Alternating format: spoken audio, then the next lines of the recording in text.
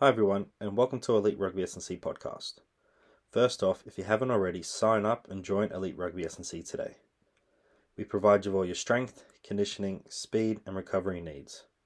You can try before you buy, so try our 7-day, $7 trial to get a taste of what we offer here at Elite Rugby S&C. Sign up to our newsletter as well and receive free bonus content each and every single week. So take your game to the next level, become a beast, and join Elite Rugby S&C today. So today's episode, we are talking all things recovery. Ben shares some great insights into all his knowledge around recovery and provides you with great takeaway points. We hope you enjoy this episode. Remember to like, share, and subscribe to Elite Rugby S&C today.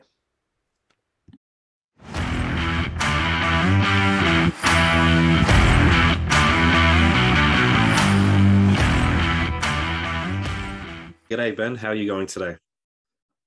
Yeah, really well. Thank you. On the road again. So good to jump on the podcast finally this week.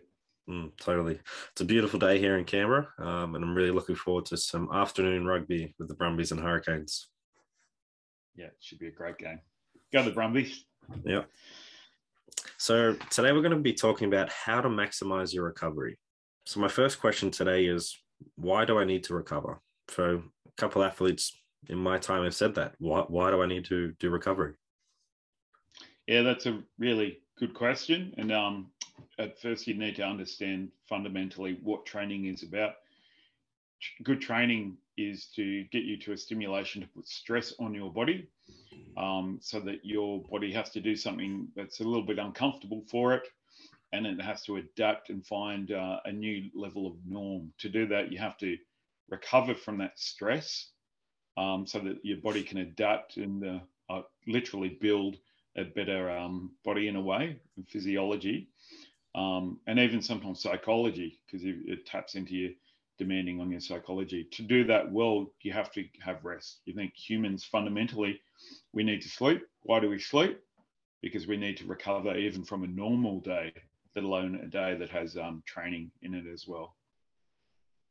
Totally. And the training is the stimulus, but the recovery is where we allow the body to create those gains in our strength, power, and speed. So yeah, if you're not doing that properly, then you can't really maximize the time that you did just spend in the gym or out in the field. Yeah, exactly. You could have the greatest training session in the world, but if you don't recover from that and you try and train again quite quickly from that, you're actually going backwards rather than forwards. Totally. So what are the best recovery options out there for players? Yeah, the best recovery options are the absolute fundamental needs of a human: hydration, nutrition, and rest. They are the big rocks. That's what really, really matters. Without those fundamentals, all the others are just little strategies to potentially help that process. What's your view? Yeah, so we've covered the big rocks, and you just can't go past them. And you need to be having some really good whole foods, really good variety of just fruits, vegetables, proteins, carbs, getting everything in your diet, and making sure that you're sipping on water throughout the whole day, and then especially after training, and having a really good sleep hygiene. So making sure you have a really good routine of going to bed. You know how to down regulate yourself, especially if your training is at nighttime and you get home pretty late, and just creating that routine. And the other ones I think really help is doing some foam rolling and stretching. I think that's a great way, especially prior to bed. It's a great way to down regulate the body and put yourself into a sleep like state. Because if you remember, just whenever you go to get a massage, if it's not getting into your hip flexors or anything, majority of the time you're quite relaxed and you do drift off to sleep. I have drifted off to sleep a couple times. So it's like, okay, I can do that before I go to bed, doing some foam rolling, stretching in a relatively dark room. So I've got a dimmer light, so it goes down really, really light and makes it a dark room. And as soon as I'm doing that, I'm starting to get tired. I'm starting to get sleepy. So it's a good way to get some extra mobility but then allow you to get into a sleep state. And then once you jump into bed, you're falling asleep. I think the other ones we can look at is doing some cold water immersions or some hot cold showers. I know that you're a big fan of that. Did you want to sort of elaborate on those two?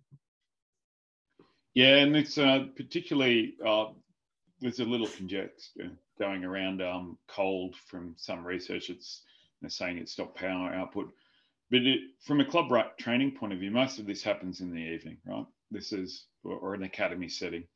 So one of the key things after you're training that late is to down-regulate, as you were saying pretty well. So I found that cold works quite well because cools the body temperature down. But how hungry are you in winter versus summer? So when you think about that, in summer, when you're feeling really hot, it's hard to eat. Also, another thing, when you're feeling really hot, what else is it hard to do? Fall asleep.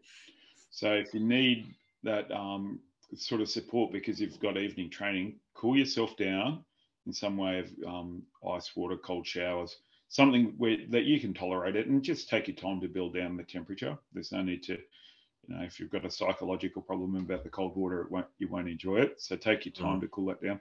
But after that, you'll be able to eat more and you'll find you'll fall to sleep quicker. So that's where I find the cool is really important for our club rugby players because they are training in the evenings. Yeah. That's some great points. And I think probably the easiest one is just doing hot, cold showers. You don't really need to get a whole buckets of ice and put it in the bathtub. You can just, jump in the shower and easily do that. Yeah, and look, it's a cooler shower where you start warm and you cool it down, and by the end, the last 30 seconds, minute, it ends up cold. That's sufficient. You might not have the benefit of being in there where you're actually taking the weight off your body, but that's okay. This is purely about cooling your body down so that you can get more nutrition and fall asleep easier.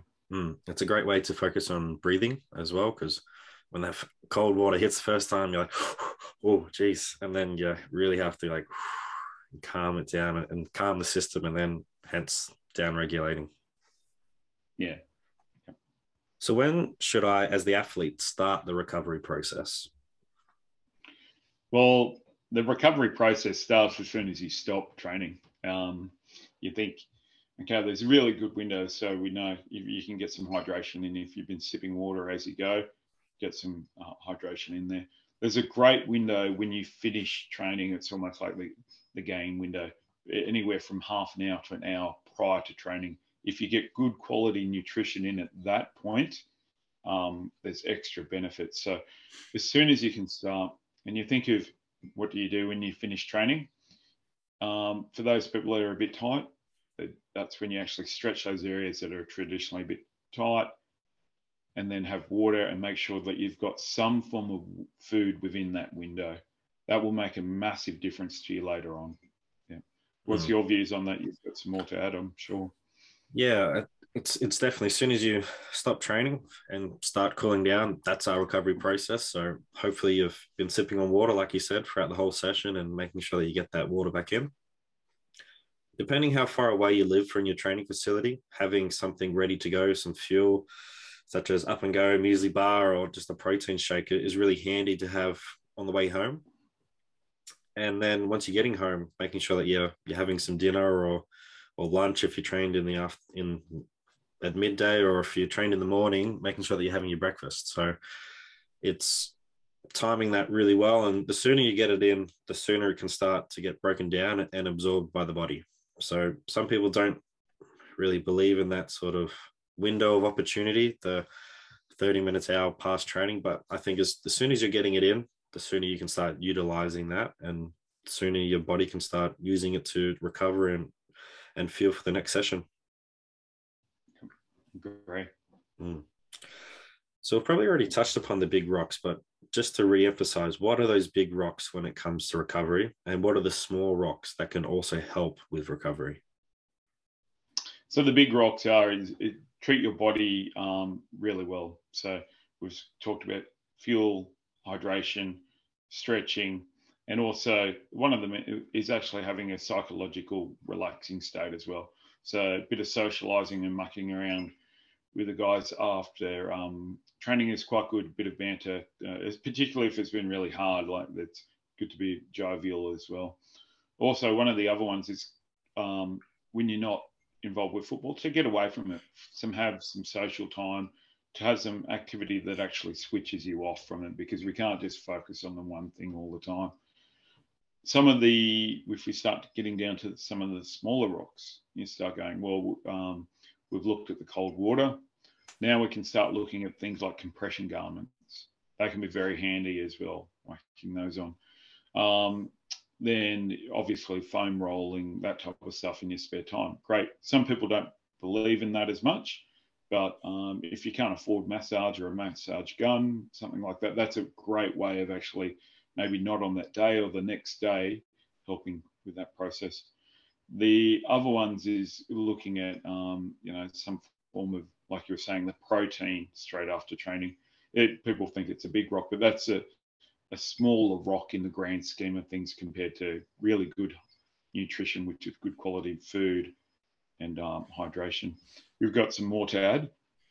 Yeah, I think we've touched upon the big rocks really well, and just some of those smaller rocks. I'm a big fan of doing some foam rolling and using the trigger ball and some bands for stretching. I think it's just a great way to restore a range of motion that maybe, if, say, for instance, after you finish work and say you've been sitting down all day, or if you've been on the tools, I think it's a great way to just help release the body and then get it into a more functional body before training. After training, like I said, I'm using it to really help down regulate before going to bed.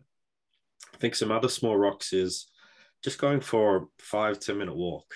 I think that's a great way just to, especially without your phone, just to go outside, and if it's dark, just sort of enjoying just sort of the fresh air, especially if you've been indoors all day, or if there's sun out there, just enjoying the nature and just what you see. And it's a great way just to switch off from rugby. And another one would just be jumping in the pool. I know a few of my athletes here down in Canberra love to just go to the pool straight after the gym, or on the Sunday after a game, and just do some laps in the pool, just walking, some just basic dynamic movements, and then jumping in the spa. They find that's a great way to just switch off, feel better about themselves, but also have a bit of banter with each other and just talk about the game and talk about what they did last night as well.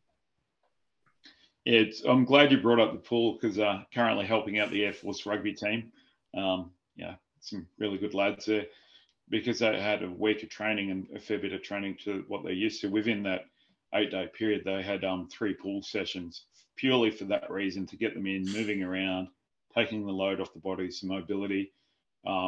Yeah, and they all spoke very highly of it because traditionally they might do 1 in a lot of training, but they've done 3.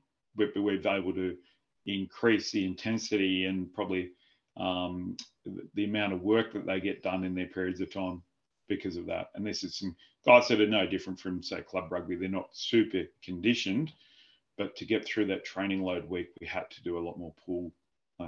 So it's really good that you've mentioned that. Totally. So moving on to, what are some gadgets / devices that should be avoided when it comes to recovery? Yeah, there's a lot of fads out there, and some really good things like the really expensive compression boots or compression pants that, quite expensive. They're not to be avoided, but they're not overly, they're researched, but they're not overly needed. Like that's pretty expensive bit of gadgetry, really. Like massage guns are good, but they're not the be all and end all. In fact, if you overuse them, you can do a bit of bruising and stuff as well. If you don't know, how muscles are, I guess, the lines of effort and how they contract and what their purpose is, you can actually be going against the grain a lot of the time and actually causing some problems because, just because it feels good doesn't mean you're actually getting some waste products out. So a proper masseuse will actually be pushing materials in a direction so that it's part of the drainage of getting some issues out, and they'll know what's muscle and what's a nerve or what's a tendon, what's, unlike a massage gun or an individual that doesn't know anatomy. So great, but I'd leave them later down the track. They're not the be all and end all. And have you got any more? Yeah, I think you should be avoiding cryotherapy. Like, just the research around it isn't good, and it's shown to just not work. And again, it sort of fits into that fab where, I don't know, it just looks cool. So I'm going to go do it. And so seeing a lot of athletes do it, and it's just like, well, you could be ticking off those other big rocks and you don't need it. So you've just wasted time and money going to do it. And it can be quite expensive for people who can't really afford it, but they see superstars playing Super Rugby and, oh, they do it, I might as well go do it. But if you just stick to those big rocks and those areas that don't cost anything, like, oh, foam roller costs a bit, but you're looking at maybe like $50, if that. Like it's just, and they last forever. Same as a baseball. If you're going to do some trigger point, and you don't really need a band for stretching, you can just use a towel.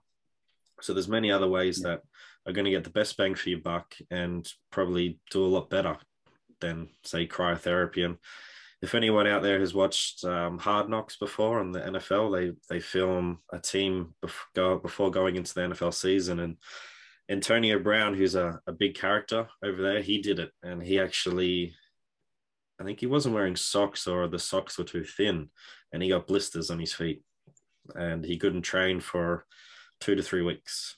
He was, so you do run the risk of some recovery of things that might, if you don't do it properly, can cause an injury themselves. So just be careful out there if you are using that type of stuff. Yeah, and look, there is some research saying it does work, but it's, you think of the times that maybe in elite sport when they do use it, it's when they're in intense camps and they're training a few times a day.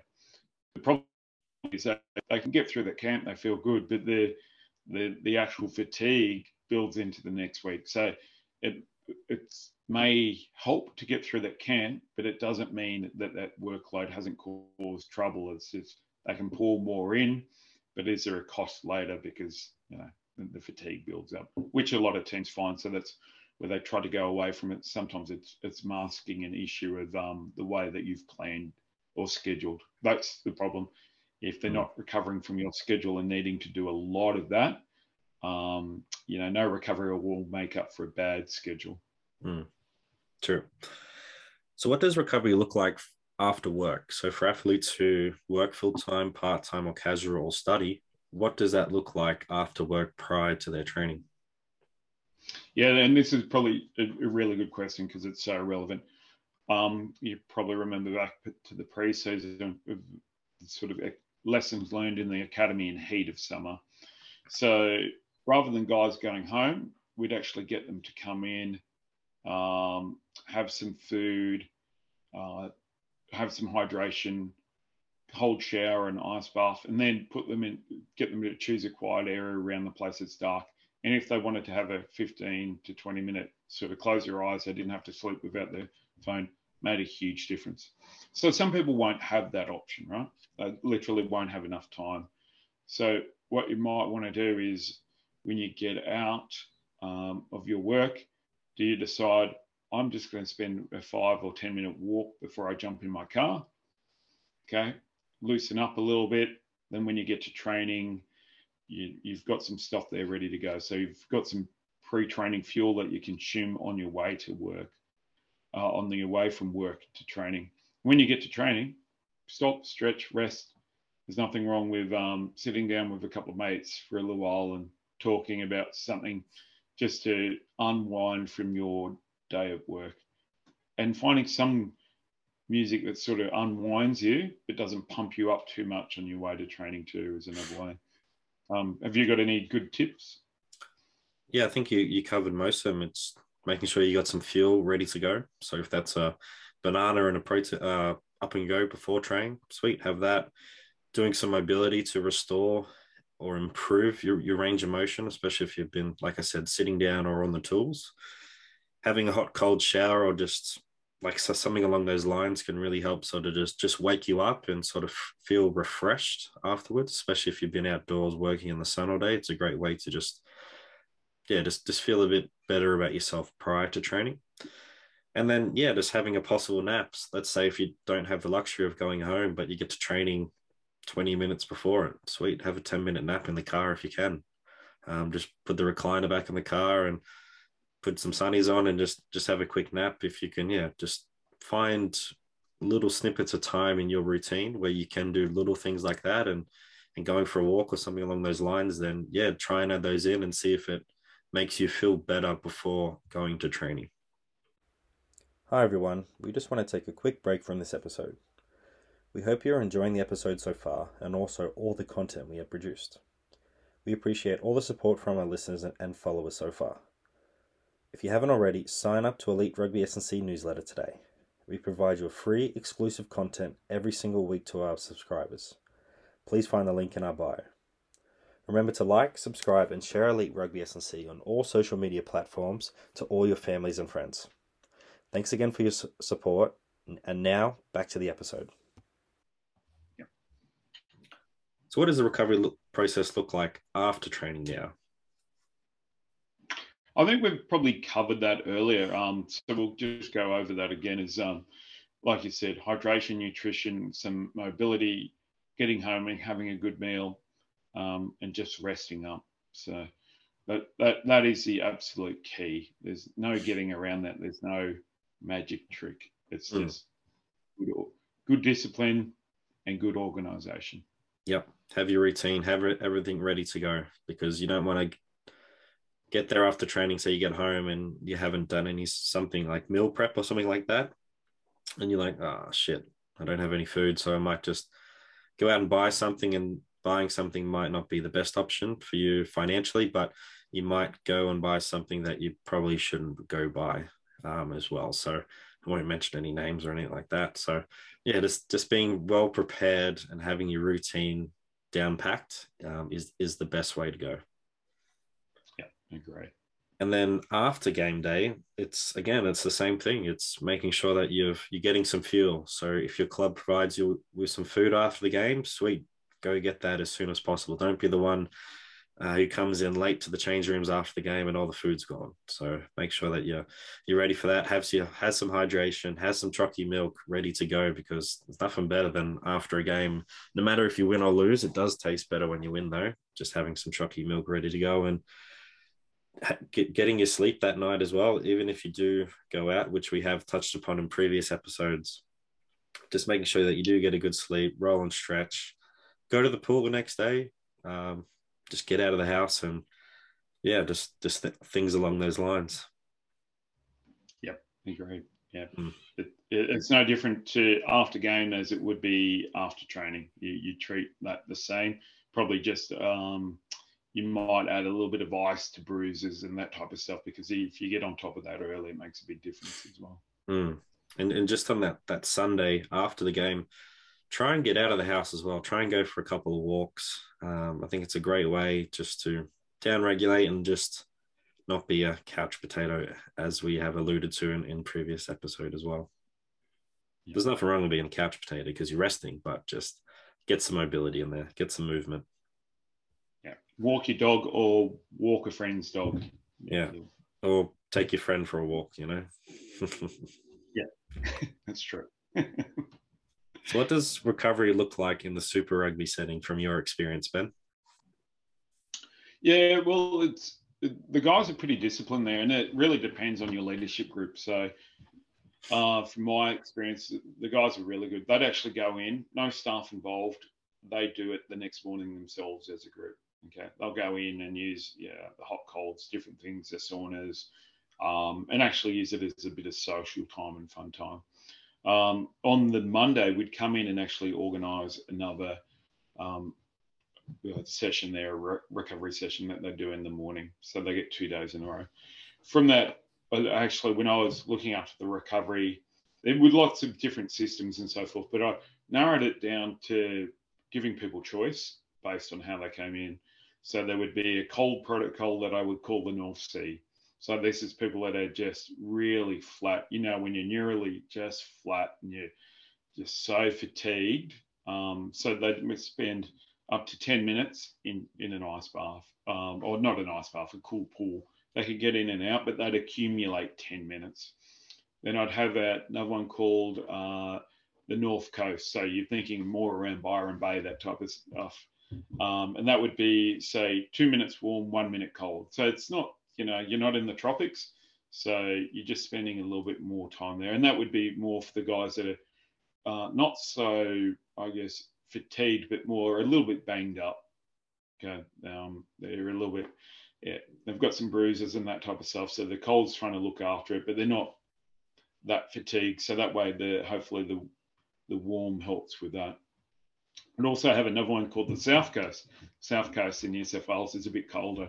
So it would be the opposite way around. It'd be more cold than hot. So about 50% more warm than cold on a protocol. And then the last option was called a tropical treat. So that was those that needed to go on a tropical holiday. They just wanted to chill out. They just, mentally they might be racing at 1,000,000 miles an hour type of thing. And they just want to chill out. They'd get an option in the sauna. So I'd have those written up in the protocols. And when I saw the guys, I'd just go, oh, which one are you choosing today? I'm going to choose this for this reason. I go, okay. And then just have little conversations with them about that. They seem to enjoy that because they discover what works with them. So rather than, we're doing this as a team, they could float in at different times. So just because everything in a football program is so regulated, schedules to time, how much effort, it just gave them a more relaxed environment where they were choosing something that benefited them. So it actually, psychologically, it didn't make it stressful. It made it a more enjoyable and practical experience for them. So I've probably learned the hard way over many years of being really dictatorial with recovery. I think you just create some psychological pressure that you don't need to when you do it that way. I think it's, if you treat people like adults, they will behave like adults. And I think probably learned when you're a young coach, you tend to be a manager rather than a facilitator. As you get older, you influence and facilitate things rather than thinking that you're controlling things. Yeah. Awesome. Probably went into the philosophy behind it as well, which is important, I think. No, it's awesome to give players options, because some players might like other recovery options more than the other. And if you're doing something that they don't like, then they might skip those days when you're not watching. They might not do it because, I have to go do this, but I like doing that. And yeah, just giving them the option and telling them why that option's good and why this one's good as well, and just allowing them to pick. I think that's really good, because then they'll still take the initiative to go do it themselves when no one's watching. Yeah, and when we actually started lifting that morning, because 36 within about 36 hours, even under 48 hours, our main lower body session was happening. So you think they played Saturday night, Monday morning, they're cracking into it and shifting series 10. A lot of teams wouldn't do that, but we were so happy with our guys' behaviour after games, what they did the next day and that morning. It gave us the luxury of doing that because they were very mature. The other thing we would do is do some counter movement jumping on just using Olympic bars with GymAware. And if they weren't within 90% of their best jump that they've done ever, we'd have a system there. All we'd recommend for them is, it's crazy, for the 3 days after that, they get an extra hour sleep those nights, and they accumulate each day after training 10 minutes in the cold so that we can help their central nervous system just chill out a little bit. Yeah, crazy how simple it was. So we just go, oh, look, you're a bit fatigued. Why don't you get in the ice bath a little bit more at the end of the training day and sleep an hour extra for 3 nights in a row? And that got them in a good place pretty quickly. That's cool. So with the cold water immersion, is 10 minutes sort of that magic number, like accumulating that 10 minutes? And if so, is it like, if I'm coming into the pool, am I doing 2 minutes, then just hopping out for 2 minutes, not going into the hot, just sort of allowing my body to heat up again, then jump back in the pool, if that makes sense? Yeah, well, you think of how individual people are. Let's think of a little halfback to a tight head prop, right? So tight head prop's going to take a lot longer to feel cool because their body mass compared to their skin surface area is different. So if we take a little person, put them in, they get cold quicker. That's why kids' pools are heated to higher temperature, because the amount of skin surface area they've got to their actual size, they cool down really quickly. So you let them accumulate it based on how they do it. So there is no magic 10 because there is no magic one person size. So yeah, I didn't really mind if they got into some warm or whatever got them through that process. I'm a big believer that it's actually more psychological than physiological as well. So you've got to let them enjoy that environment. And the fact that they're in hot and cold, some flushing, that's fine. I don't really mind. It's just the idea that they spend more time in the recovery area and accumulate that 10 minutes. Okay, awesome. And then when you're looking at the hot cold contrast, do you like to go for that 1-to-1 ratio majority of the time, or is again it really is focused on that individual of going maybe 2-to-1 or 1-to-2? Yeah. Okay, fatigued, I'd double the amount of cold time versus warm. If they're sore and stiff and banged up, I'd twice the amount of heat to cold. So it might be 2 minutes. If they're neurally fried, it might be 2 minutes cold, and then it would be 1 minute in the hot. Okay, or it could be 3 and 2, just so that a half to a third longer in the hot. If they're to swap that around, and that's how I'll do it. So it'd be rare that I'd actually do 50-50. That might be occasionally, but you'd just look down that way. So I'd have a really cold 10 minutes, then one based on a 50% extra cold versus hot, then one that's 50% hot more than cold, and then a tropical treat, which is hot. So that way there's clear delineation. It's rarely 50-50. And not that 50-50 won't work. I just found it for a player, I'd make it, you can't sit on the fence. You've got to choose what you are. Awesome. And I always thought the kids' pool was warmer just because all the little kids are peeing in it, not just because of their skin, you know? Yeah. So when you think about that, because you think about surface area on a person, and then you go, oh, sometimes that's why some people can handle the cold, but the little guy there is just shaking. It's like, yeah, because it's probably 50% harder. He's got hardly any body mass compared to his skin size. So that's where he's losing it. So that's what you've got to be careful of with people as well. Totally. So there is a recovery system. It's quite popular out there. It's the 100-point recovery system. And I'm not too sure who invented it, but looking back at the research, Dr. Stephen Bird is hopefully one of the originals. And I think that recovery system is quite cool. And it goes back to everything you just said, Ben, of providing options. And it gives you a point system. So you have to get 100 points and you have to tick off the big rocks, such as sleep, nutrition, and hydration. And then all those little rocks you can start ticking. Do you think the recovery system, the 100-point recovery system, is something listeners should look more into? Absolutely. We'd actually tell the boys that that's what they've got to do as well as those other recoveries. So we'd expect 100 points. We actually, because we're in a good system, we actually made a branded one because some people sponsored us in a way. So certain compression garments. So we actually had it up there with the actual companies involved as well. So it made it really, really cool. And to recognise the support of those groups that helped us. With 100-point, yep, we use it for that reason, to give people choice on, and again, what they have and what their lifestyle is and what they want to enjoy. It's one of those things where you truly get to individualize it and find out what works for you. So yeah, I agree, get that for sure. And is it 100 points every day, or some days it's okay, maybe you need to tick off 50 points or 40 points? Yeah, so this is a really, really good question. Sometimes in the first couple of weeks of pre-season, even a few weeks, we wouldn't even allow them to use recovery. Right? They weren't even allowed to go into the recovery rooms and stuff because we wanted to force their body to actually have to adapt, so that we can use those recovery rooms and that in the later period of time. So yeah, we wanted them to know what it felt like to be tired and sore and stiff, and what other things they need to do, so that when that comes to playing games, they're used to that as well. So we'd force their bodies to have to adapt. And some years we've actually withdrew caffeine so that they couldn't find any artificial stimulant to actually help with their training, so that they had to really understand fatigue. Yeah, hopefully that answers your question there a bit. So yeah, I think some days just sort of look to what your schedule is, and if you can only achieve 50 points recovery, that is way better than just doing nothing.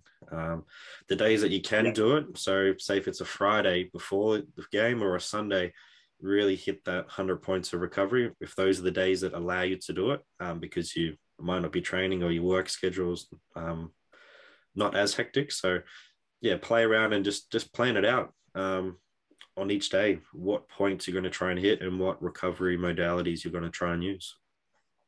Yeah, I would target around what's going on. So if you've got your game, after that, yeah, 100 points. The next day, you've got your 100 points. You've got stuff. Maybe you can do 50. On your Monday, you might be doing a gym session, and it's not that hard. You're compared to footy. You might choose one of those different contrast training sessions. You go to Tuesday night, big scrum night, lots of mauls, good contact. You're probably going to have to go to 100 points and use some cold. So you start looking at your schedule and go, okay, what do I need to help with that schedule, rather than just the same thing each day as well. Awesome. So we do have a fan question today from Kyle, aka KB. He's curious around how to blend hypertrophy and power training together. What would that mix look like, and is it possible to do it in the in-season? It sounds like every rugby program out there for most people, especially say for Caucasian people. How do you blend it? Well, what you do is with training, there's sort of things. The first thing you do when you're fresh, you can work on speed and power. So the front end of your training session, you warmed up, it's explosive and powerful. Then what you do is target, as you like to call it, say some armor. So that's where you do hypertrophy based stuff on things that might add some armor to different areas.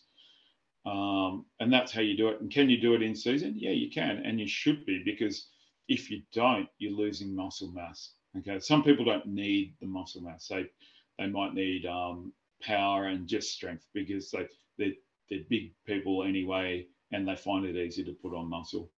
You'll find that, yeah, more than 50, maybe 60% of programs in season are based around that anyway. So that's no problem. That's just smart scheduling, and you'll be able to do that.